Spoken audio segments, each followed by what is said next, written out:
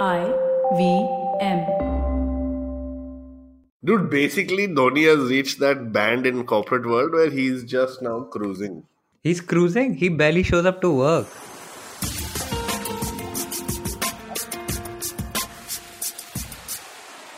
Welcome to episode 49 of the Edges Sledges cricket podcast. This is DJ, your host from London, and I'm joined this week by my co-podcasters, Varun in Singapore and Ashwin in Cincinnati. This is our first anniversary episode, actually. Our first ever podcast was released on the 4th of March 2018. So we've completed a year and a day. We're recording this on the 5th of March, towards the end of my day, and it's the start of Varun's day. So it's been an amazing journey for us, both technically as well as in terms of cricket, in terms of learning about podcasting, learning about how to promote a podcast and to speak to people and picking out topics. We've really enjoyed it, and I hope you guys have enjoyed listening to us. So 49 episodes in. There's lots to talk about this week. I mean, India's playing Australia, New Zealand is playing Bangladesh, Olivier has left South Africa for a coal-pack deal, Afghanistan scored the highest T20 score, England's been playing the West Indies in the ODIs. But I think what we're going to start with this week is what's top on everyone's mind, being Indian cricket fans, guys. India versus Australia, the T20s got over. India lost that series. So we're going to talk a little bit first about that, and then we're going to talk about the one-day series that's going on, and we've had two pretty interesting matches. So, Varun, let me come to you first about the T20s. Was 2-0 a slightly disappointing result for you, or was it expected given the experimentation that's been going on? Yeah, so I do want to call out that when we predicted it, since we often do on this show, and now we go back and be very happy when we predict things, I did say that I think the T20s could go either way. To be honest, I was thinking it would be 1-1, but 2-0 in two games is where it ended up. I think I'm not very disappointed. I think India did take a little bit of a different approach to try and see who they can play. I mean, this was definitely one of our weakest bowling lineups that we played. So let me talk through this a little bit. So the first game, Australia won by 3 wickets. India scored 126 runs for the loss of 7 wickets. Australia chased that in the last over, but they got to 127 for 7. I think the key call out for me in India's batting was really KL Rahul, who was back after a while and hit a pretty cool 50. And of course, we know in T20 cricket, he looks really good. MS Dhoni again was not out on 29, but nothing really else to write home about. I think from an Australian bowling perspective, was impressed with the Cummins. I think he's coming up really well off the back of a great test performance to come in the first T20 and do a 4 overs, 19 runs for 1 wicket is really commendable. From an Australian batting perspective, I think Darcy Short finally saw, at an international level, saw some good kind of cricket coming from him after a lot of talk from the old Australian cricketers, especially Warren, etc. So that was good to see. But honestly, it was a one-man show in the first T20 and a one-man show in the second T20. So Glenn Maxwell hit 56 in the first one. And I would say for the second game, single-handedly kind of won them that game. So in the second game, India actually scored 190. Again, KL Rahul did well. Virat Kohli was great, 72. And personally, I think it's fantastic that Virat Kohli in a T20 bats till the end. It gives me a lot of comfort to know that he has the ability to clear the boundary easily in the last few overs. So 190 was what it was. India came out quite well. I think we got Stoinis and Finch very early on, but Maxwell just took the game away from us. 113 of 55 balls. Looked a bit possessed. I think this is what you talk about when it comes to T20 cricket, that one player, one innings can take the entire game away from you. So I wouldn't say that, I'm not taking anything away from Australia. They played extremely well. They deserve to win.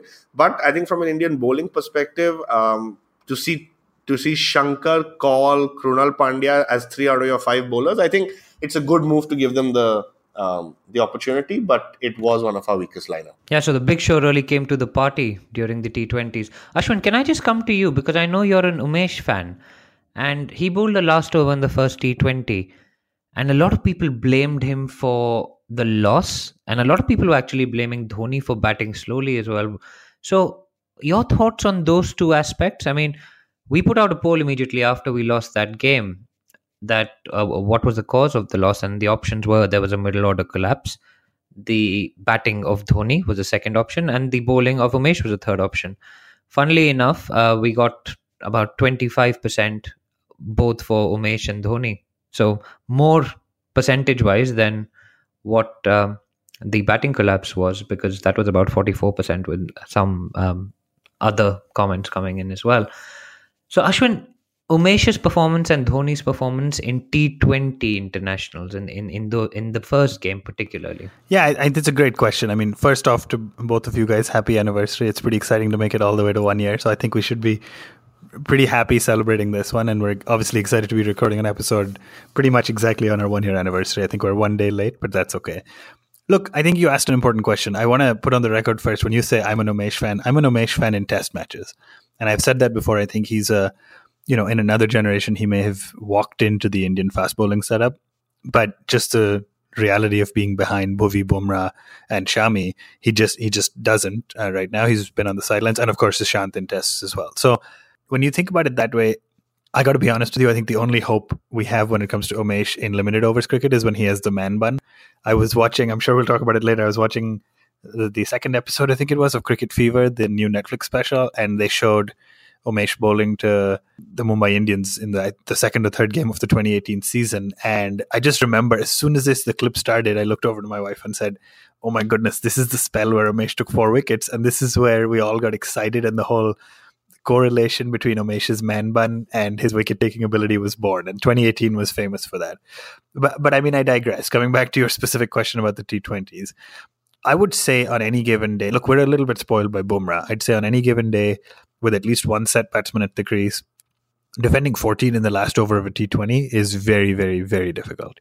So, yeah, he maybe could have done a better job. I think Bumrah gave 2 runs in the prior over, but we also have to realize they're deliberately not trying to hit Bumrah. They know that they can target the second bowler. So I think I would have loved to see him defend it. It would have been good for him, good for his morale, good for him going into a big IPL season. But I don't really blame him. I think if you had asked most fans, 20th over, Umesh Yadav to bowl 14 runs to defend, I'd say more than 50% would have gone against him. And that's pretty unfortunate, but that's just the reality of his record. I think as to why we lost the match, and you're asking about Dhoni and the rest of the batting performance and stuff, it's tough because honestly, in limited overs cricket, I've been as vocally critical of Dhoni as most. And he's actually had a pretty good last 3 to 6 months, including in the ODIs where he's been helping stabilize a little bit. So I think he batted slowly. He should have found the ability to accelerate, but it's easy to blame the guy who stays around, keeps his wicket, and doesn't get too many runs when everybody else went for the big shots and got out, and that doesn't help us either, right? So that's a lot to cover. We can dive deeper after at some point. Yeah, thanks, Ashwin. I think that's absolutely right, and we will obviously come to Dhoni's performances in ODIs very shortly. But for me, I think the second ODI, the second T20 actually showed the hitting capability of Dhoni again, and he just seems to blow hot and cold, and it's just disappointing for me that he can't produce those performances consistently. I'm a massive Dhoni fan, as you guys obviously know. So which then brings me conveniently to the first ODI. Varun, talk us through what happened in the first ODI. We were chasing a pretty mediocre target, 232. And we were 99 for 4 when 2 of your favorite batsmen came together. It was, I think, what's that guy's name? King Kedar and Dashing Dhoni. So talk us through that partnership and what your thoughts were while that was going on. Yeah, and can you be sure to pay emphasis to the fact that you said a new king's in town, right? Kedar is a new king. You said a new king has been crowned or something. I never said that. I would have never said that. I would have just reacted to what you guys say. But you also have a Kedar song, right? Yeah, I do have a Kedar song on Kedar Parsanam. But anyway, I think... Yeah, I don't know how to kind of look at this, right? Dhoni and Kohli and Shastri are very excited that India was 99 for 4 because it gives opportunities. I don't know what we've been doing for the last 18 months if you have to get excited 3 games before the World Cup to test your middle order. But having said that, I think a couple of things for me before I talk about Dhoni and Jadhav. One is, I think I really don't know what's going on with Dhawan because he's getting out first ball, he's smiling. There are amazing memes out there with Dhawan smiling and just saying that this guy is just chill. Like his kids fail an exam, he comes home, he smiles the same way. He gets out on 0 of 1 ball, he comes home, smiles the same way. But he was smiling with us also. Do you remember when we took a photo with him? He was like, "These guys are my best buddies." Yeah, so that smile was like he seems amazing. chill.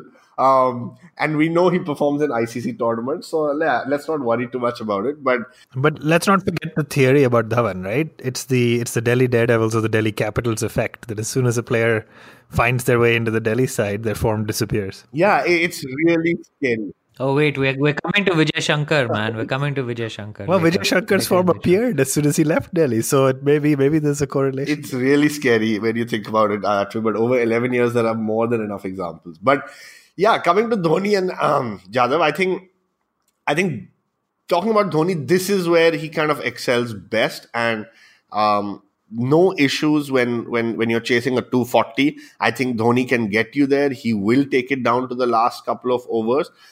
So yeah, even in this case, I think it went down to 48 overs, 48.2 if I'm not mistaken. So I think he is a master of crafting an innings like the first ODI, and I think he deserves a lot of credit for that. I think that the challenge comes is when you're chasing a 280, suddenly 59 of 72 balls doesn't seem good enough. But DJ, I know you're a big fan. Actually, I think he needs to play. It's just the batting position. Coming to Kedar, I really don't know what happened to him on that day. He was hitting sixes. He's hit 9 fours, 81 of 87. So yeah, I think Kedar is always just kind of doing what is asked of him, and yeah, he gave a lot of credit to Dhoni for guiding him. So I have nothing else to say. I really have nothing else to say about Kedar. So talk us through why you hate him so much. Why do you hate Kedar Jadhav so much? You want to know why? It's because, like, even I know we're jumping the gun a little bit. Yesterday in the second ODI, there was a point where and we'll talk about this in a couple of minutes. But there was a point where there was 1 over to be bowled, and they weren't sure who the toss up would be between. Would it be Shankar or Kedar? Right from the 43rd over to the 49th over, you could see Kedar going up to Kohli every over with this confidence that give me the ball, I'll bowl it. And at one point, you saw Kohli like just put his 2 arms up there and like gesture as if, what the hell am I going to give it to you for, man? You just pitched the ball.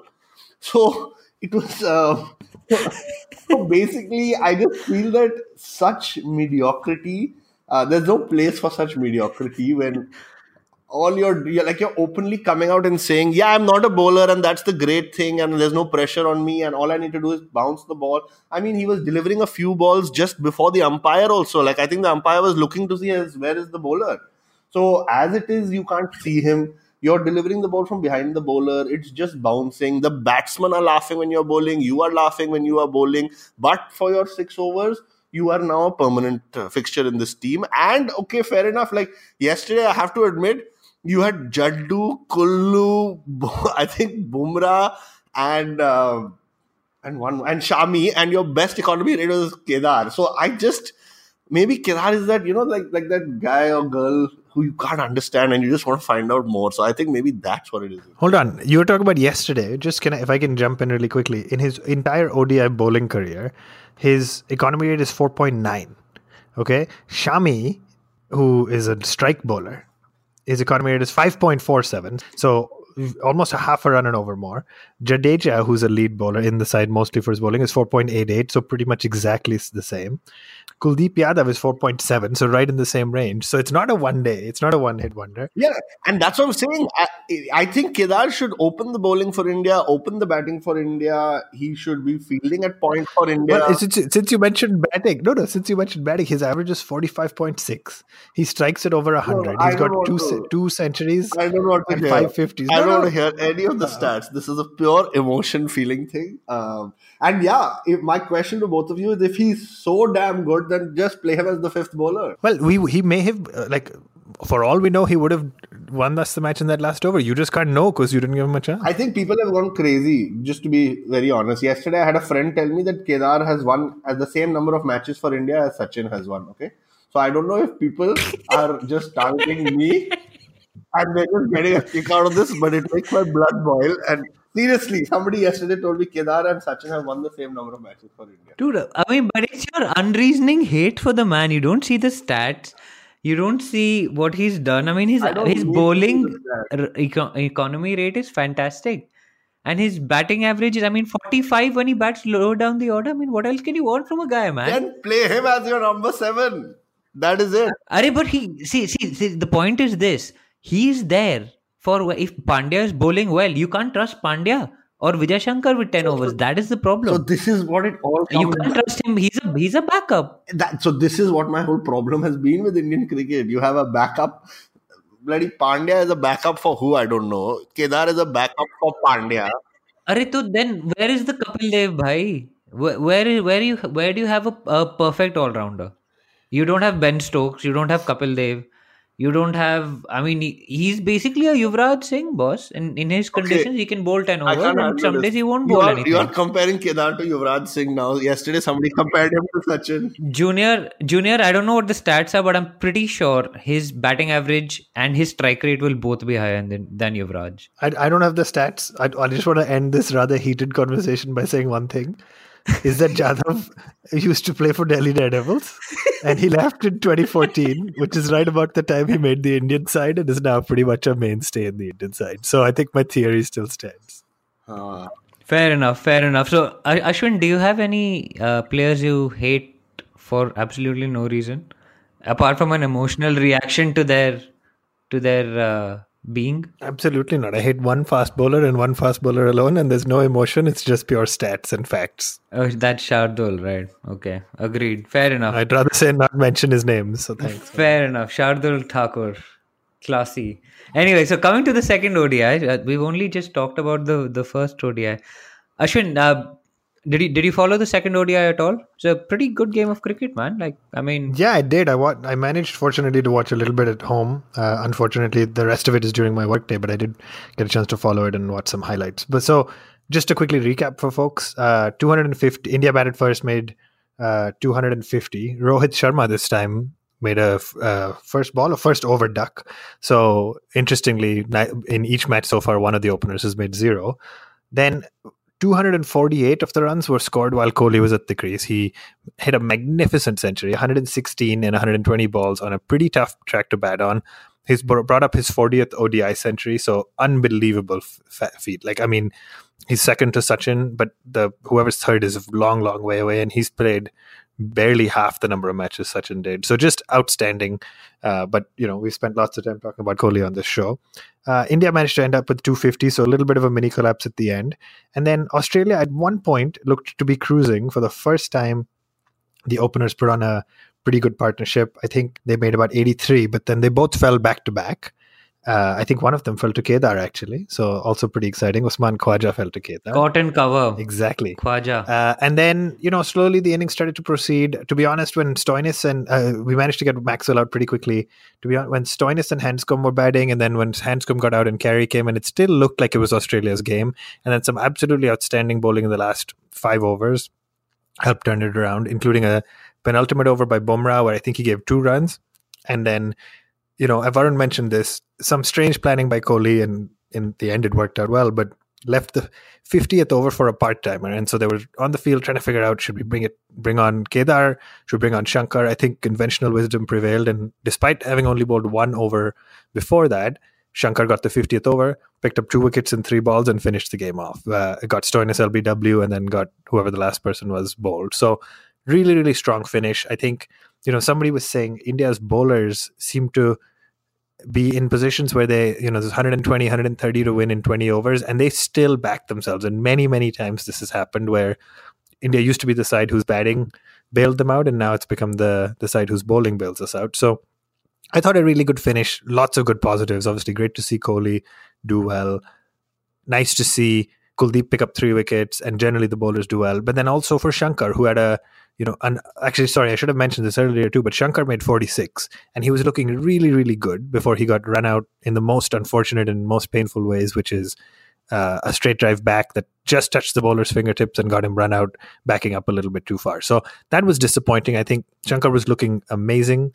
as a batsman, as a pure batsman. He started slow, consolidated with Kohli, picked up the rate near the end, and then got run out early. So lots of positives to take away. I think before I wrap up, the one thing I wanted to say that's interesting for me is in a year of a World Cup where we expect, roads of pitches in England, which are going to be 300, 350, 370 plus scores. I think it's very interesting that in both Hyderabad and Nagpur, the surfaces have been a little bit tricky. Both matches have been low scoring. So I'm not quite sure what to think about that, both from a prep standpoint by the BCCI and from the perspective of, the players. Are they ready to go off and play these 350 plus matches in England if we're playing these mid 200 low scorers against Australia? So that's that. And sorry, Ashwin, I just want to add on. I think for me in the World Cup, again, DJ, I don't know what you think, but I think they're going to create the pitches that suit England, which are the 350 kind of pitches. And I think that's where India will struggle, because we seem to have gotten our groove in this 250 to 270 range, both first innings and second innings. But beyond that, it's going to be a challenge. Yeah, so the pitches are going to be an interesting question given how England has been performing in the West Indies, right, of late. I mean, they nearly had the West Indies chased down 417, where the West Indies at one stage needed 35 from 22 balls with 4 wickets still left. And I was just like, this is insane. They're about to chase these runs down. And then in the very next game, after they set 417 for the West Indies, England were bowled out for like 113 or 118 or something. So, I mean, England seemed to be wildly yo-yoing between being sublime and ridiculous. But I think they will go with the view that let's put out some belters, try and get close to 400 and watch the other team crumble under the pressure. Because I think no one has scored 400 more times than England since the last World Cup. And that's a very telling stat. What I found, and Ashwin, I think you're right. You pointed out a very important point that we are playing games where they're very low scoring pitches and we're kind of able to pace our chases. They don't have to go hell for leather from ball one. And for me, maybe that is the idea behind that, is to actually test the middle order and to see whether it can put together some big runs like we saw Kedar put together that innings of 80. Obviously, today we didn't really see anybody apart from Vijay Shankar and Kohli score a few runs. And maybe the idea behind the preparation of the pitches is to say, okay, you are going to get some time in the middle order, because the pitches are going to be tricky. The openers aren't just going to sit there and score all the runs for you. And the openers seem to be playing musical chairs on who's going to get out for zero. So that is maybe the only rationale I can think of for bringing out these pitches, which are assisting the bowlers. And we are seeing the Indian middle order exposed more than we usually see them being exposed to the opposition. Is hell for leather an expression, or did you just come up with that on your own? No, it's an expression. Definitely. Oh shit, I never heard it before. Yeah, I was just going to ask the same thing. I was like, what a lie. No, it's not. It's definitely an expression. But I was just going to mention, actually, for me, the interesting part in the game today or yesterday for you, Varun, was when Kuldeep went for 15 runs off that over. When who was it who was smashing him? It wasn't Handstrom. Stoinis was just whacking him, and then Carey was sweeping him, and it was all like the game was almost done. They were 200 for 5. And for us to fight back from there is actually reflective of two things: the weakness in the Australian lower order and the strength of the Indian bowling lineup. I mean, Bumrah is just brilliant. And one of the things I was going to actually point out, Ashwin, was one of the reasons we thought and people thought that Umesh had done very badly in the T20 game, in the first T20 game, was because Bumrah had literally bowled an over which most bowlers can just dream of bowling. The 19th over for 2 runs and 2 wickets. I mean, it's really hard to follow up that act, right? So I feel a bit bad for Umesh on that. So anyway, guys, I think that kind of wraps up the first 2 ODIs. India lead 2-0 going into the third ODI, which will take place on Friday. There's been some interesting cricket, low-scoring games, so we'll see how that series develops. Just moving on to the England versus West Indies, or the West Indies versus England ODIs that we briefly mentioned. That series finished 2-2. I think the last time in our last episode, we mentioned the first game where the West Indies scored 360 and England just casually chased that down. The next game, England were again looking good to win the game, chasing around 280, and they just collapsed for next to nothing and lost by 26 runs. The game after that was washed out, so it was 1-1. Then England put together that massive 417 off the back of Joss Butler and Owen Morgan hundreds.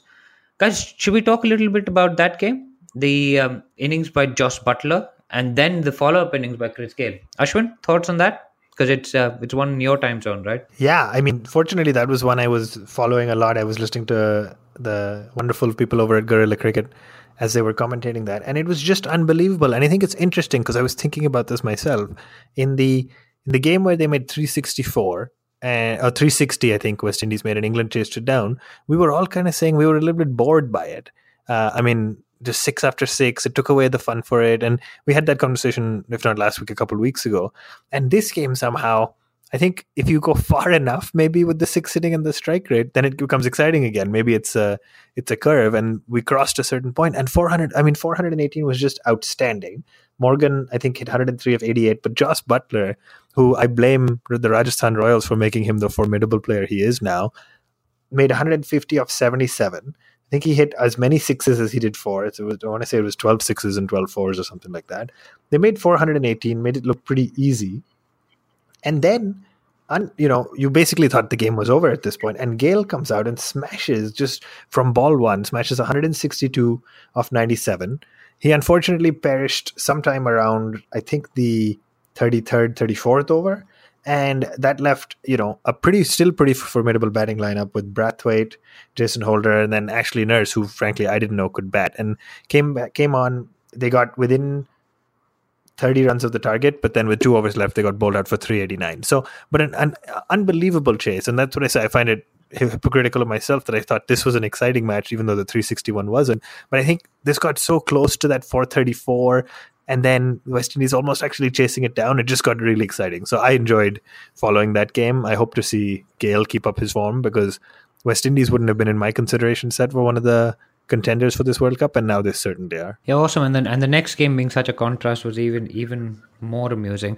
So, Varun, your thoughts on Gayle's return to form, and is this going to affect Punjab's chances in the IPL? No, I think so. Gayle's return to form is quite incredible. I don't know. I think he's 38 or 39 years old. He's going to retire soon.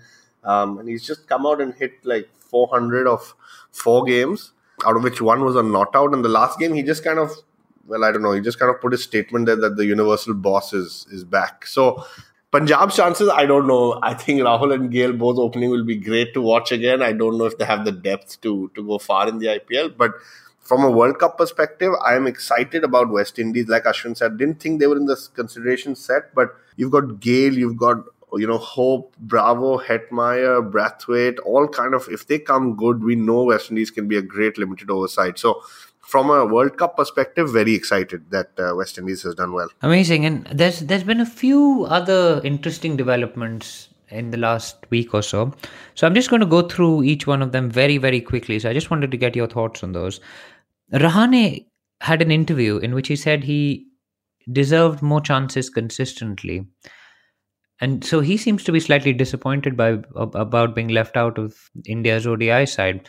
Ashwin, very quickly, has he got a shot of being in the squad, especially with KL's return to form? Yeah, I'm not sure if KL is a barrier, but I do not think he has a shot, unfortunately. As much as I like Rahane, I think he got a fair number of chances in the ODI setup and didn't quite latch onto them like some of the other players have. And so I think if he was genuinely the consideration, he would have been at least flying with the team for the last few series. After this Australia series, we go to the IPL, and I think there's one more. There's the World Cup right after, right? I think maybe I don't remember. Maybe there's a couple more games somewhere. And so I think if they were going to have him in the real World Cup setup for the 15, let alone the 11, he would have played by now. So I think he's a deserving player, maybe just a little bit of wrong place, wrong time. I think had he latched onto his opportunities, he could have cemented that number 4 slot where we need somebody who can consolidate and anchor the innings along with Dhoni at 5.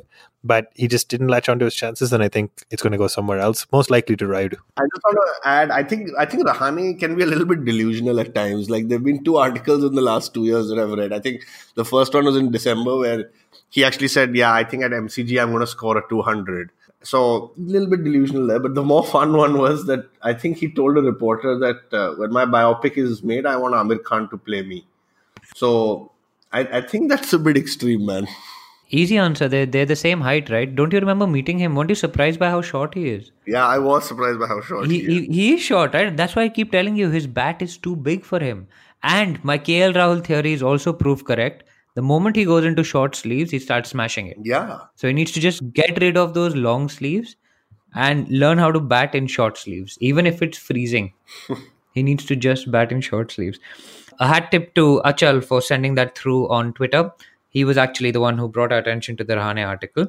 The other thing I wanted to talk to you very quickly, guys, about Ashwin, I sent around a link about Mitch Marsh getting hit in the unmentionables, and that was what did you guys think of that? I mean, apparently he nearly cracked one of his testicles or something. It was insane. I mean, through being hit by a cricket ball, and he went to hospital and they had to operate on him and stuff. I mean, this seems to be quite a dangerous game. I mean, Ashwin, Varun, guys. Yeah, I mean, it is a dangerous game. I think it's one of those weird oddities about the world of cricket, or any sport maybe, that if somebody gets hit on the knee or the ankle or the arm or anywhere, people are, rushing to their aid, trying to make sure they get taken well care of. And somehow, just because of the immaturity of the human race in general, when you get hit in the groin, people still find it funny. I mean, I think it's unfortunate because in this case, I mean, it's true, right? Like, even the commentators are joking and laughing about it. In this case, I think it was a little bit extreme. I think he had a ruptured testicle, which is really, really unfortunate. I mean, again, not to be insensitive, but what made it funny is because it was during throwdowns. So it wasn't even like somebody was charging in from... Exactly. That's what I was just going to come to say. He got hit while taking throwdowns. I mean, what is he doing? Yeah, it was pretty unfortunate. Why is he so bad? Varun, your 2 bits? No, I'm just saying it... Any thoughts? No thoughts, but I think his last comment in the article you sent was that they're still both working, hopefully, so it's good. I just want to say, I don't think Varun noticed it, but I appreciated you asking for his 2 bits. Well played, TJ. Yeah. I did.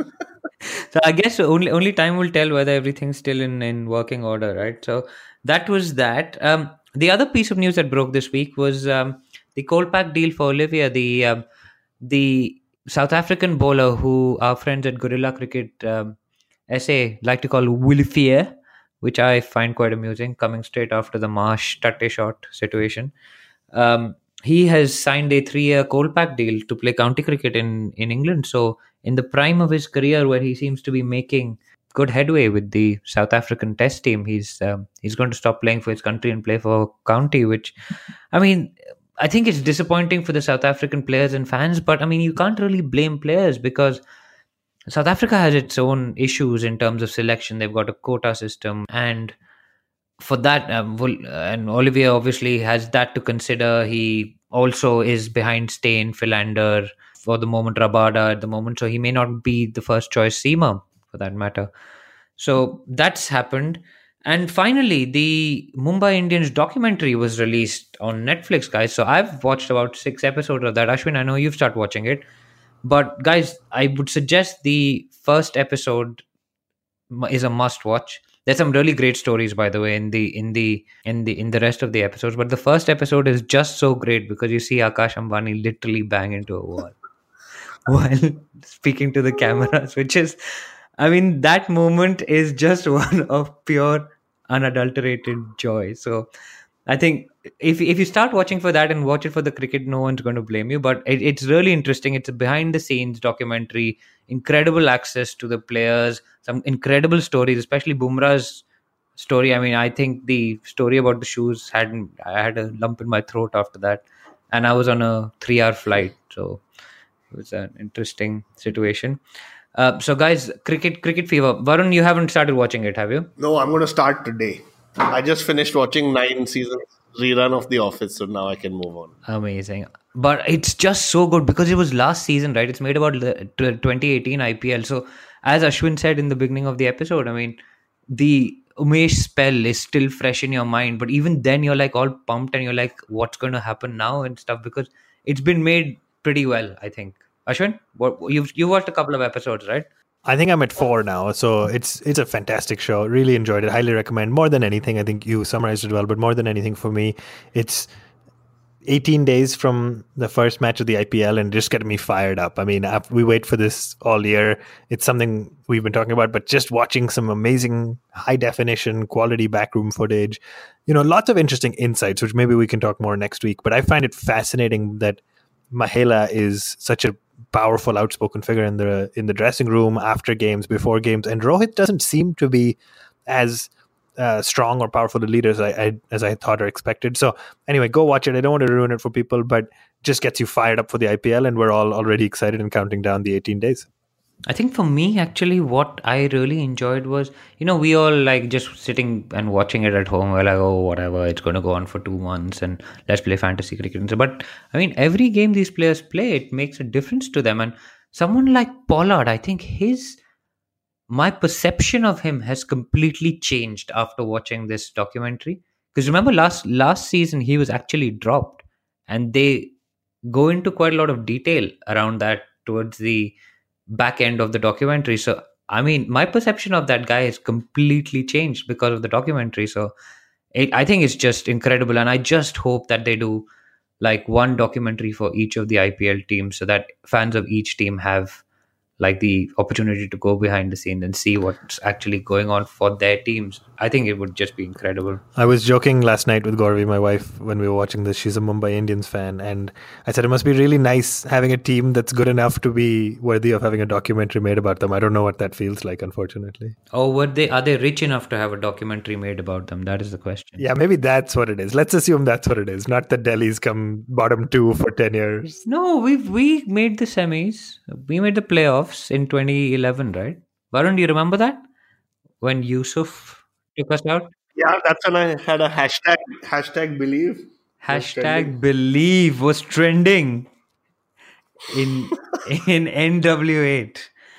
Anyway, guys, that's all the discussion topics that we had. There's been lots of cricket, so we've tried to cover as much of it as we can. The last segment for the week is actually the listener quiz segment. And last week we asked a question and we got some answers in. So over to you, Ashwin. So the question that we asked this week was an interesting one. DJ came up with it. And it was, what is the slowest T20I innings played by an Indian batsman? So, international T20s only. And what was the slowest T20 innings by an Indian batsman? And we got some really interesting responses. I think we got one correct answer from Arindam, who messaged us. We got, let's keep going. I think lots of people guessed Dhoni. So that was not the right answer. We had Kapil MSD4 give us the right answer. We had Mithran give us the right answer. That was after a little bit of guessing. Also, we had Visit Piyush give us the right answer. And Taz as well, actually. Taz actually gave us the right answer as well, including the ground and everything. There you go. So just for everybody else, the correct answer is Ravindra Jadeja at Lord's in 2009. He played the slowest T20I innings on record by an Indian batsman, and it's a record I hope stays for a while because we don't want to see anybody beat that record. Yeah, it was 25 of 35, right? When there were all those signs in Lords saying, why aren't you not singing anymore? Because Yuvraj Singh had got out and stuff. And that still gives me nightmares when I think about that innings. It was pretty depressing. I remember watching it on TV. Luckily, I hadn't got a ticket to Lords. So I was pretty happy that I didn't get that ticket. So anyway, guys, so that's the show for the week. Thank you very much for joining us. It's been a year since we've been doing this. And I mean, it's flown by. It's been incredible. We've really enjoyed speaking to all of you guys on Twitter. We've enjoyed all the emails you guys send us. And thank you so much for that. Our email obviously is always open for you guys to write into. It's contact@onetiponehand.com. We're on Facebook, Twitter, Instagram at onetiponehand. The number, the figure 1, tip, the figure 1 hand. So drop us a line there. Come and say hi. Rate us on iTunes. We're now on Spotify, which is also in India. So guys, you can go and find us on Spotify. We're on all the major platforms. So subscribe to us so you get notified of new episodes. Tell people about us. We'd love to grow. We'd love to hear from you. And please, please, please keep joining us every week. We love doing it, and we hope you guys enjoy listening to it as well. So signing off for this week on episode 49, it's DJ from London and my co-podcasters.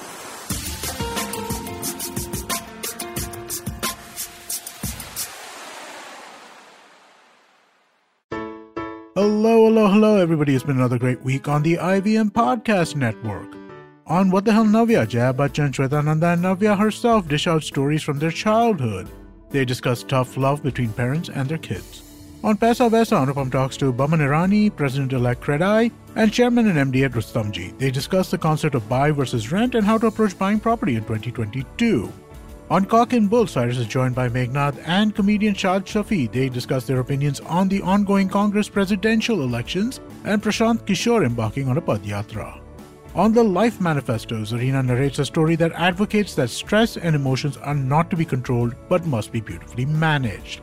And on the Filter Coffee podcast, Karthik is joined by Yashraj Akashi, Senior Ambassador of the TEDx program and Curator of TEDx Gateway. They discuss the origin story of TED and his franchise model. Guys, go to our website, ivmpodcast.com. You can check out the merch store, also links to all of our social media stuff, which is at IVM Podcast. Also, do check out our YouTube channels. We have a number of channels with many of your favorite shows available as full video podcasts. Finally, we'd like to thank our sponsors this week, Volvo XC40 Recharge, Bumble, Heads Up for Tails, and HDFC Mutual Fund. Thank you so much for making this possible. Do you often find yourself surrounded by conversations about Web3, blockchain, NFTs, DAOs? What are these terms and how do they affect our future on the internet? So many questions, but don't worry, we've got answers to all your questions. Hi, I'm Eklavya Bhattacharya, and on our show Future Proofing, we try to decode the impact of these future technologies on various industries with experts and tech enthusiasts. Tune into new episodes coming out every Thursday on the IVM Podcast app and the website, or wherever you get your podcasts from. Working Monday to Friday glued to your chair making you feel dull? Worry not. Get your 5-minute weekly dose of travel around the world with postcards from nowhere. Join me every Thursday as I explore the strange, obscure, and fascinating parts of the world and bring out facets of travel you may not have thought of before. You can find us on the IVM Podcast app, website, or wherever you get your podcast from.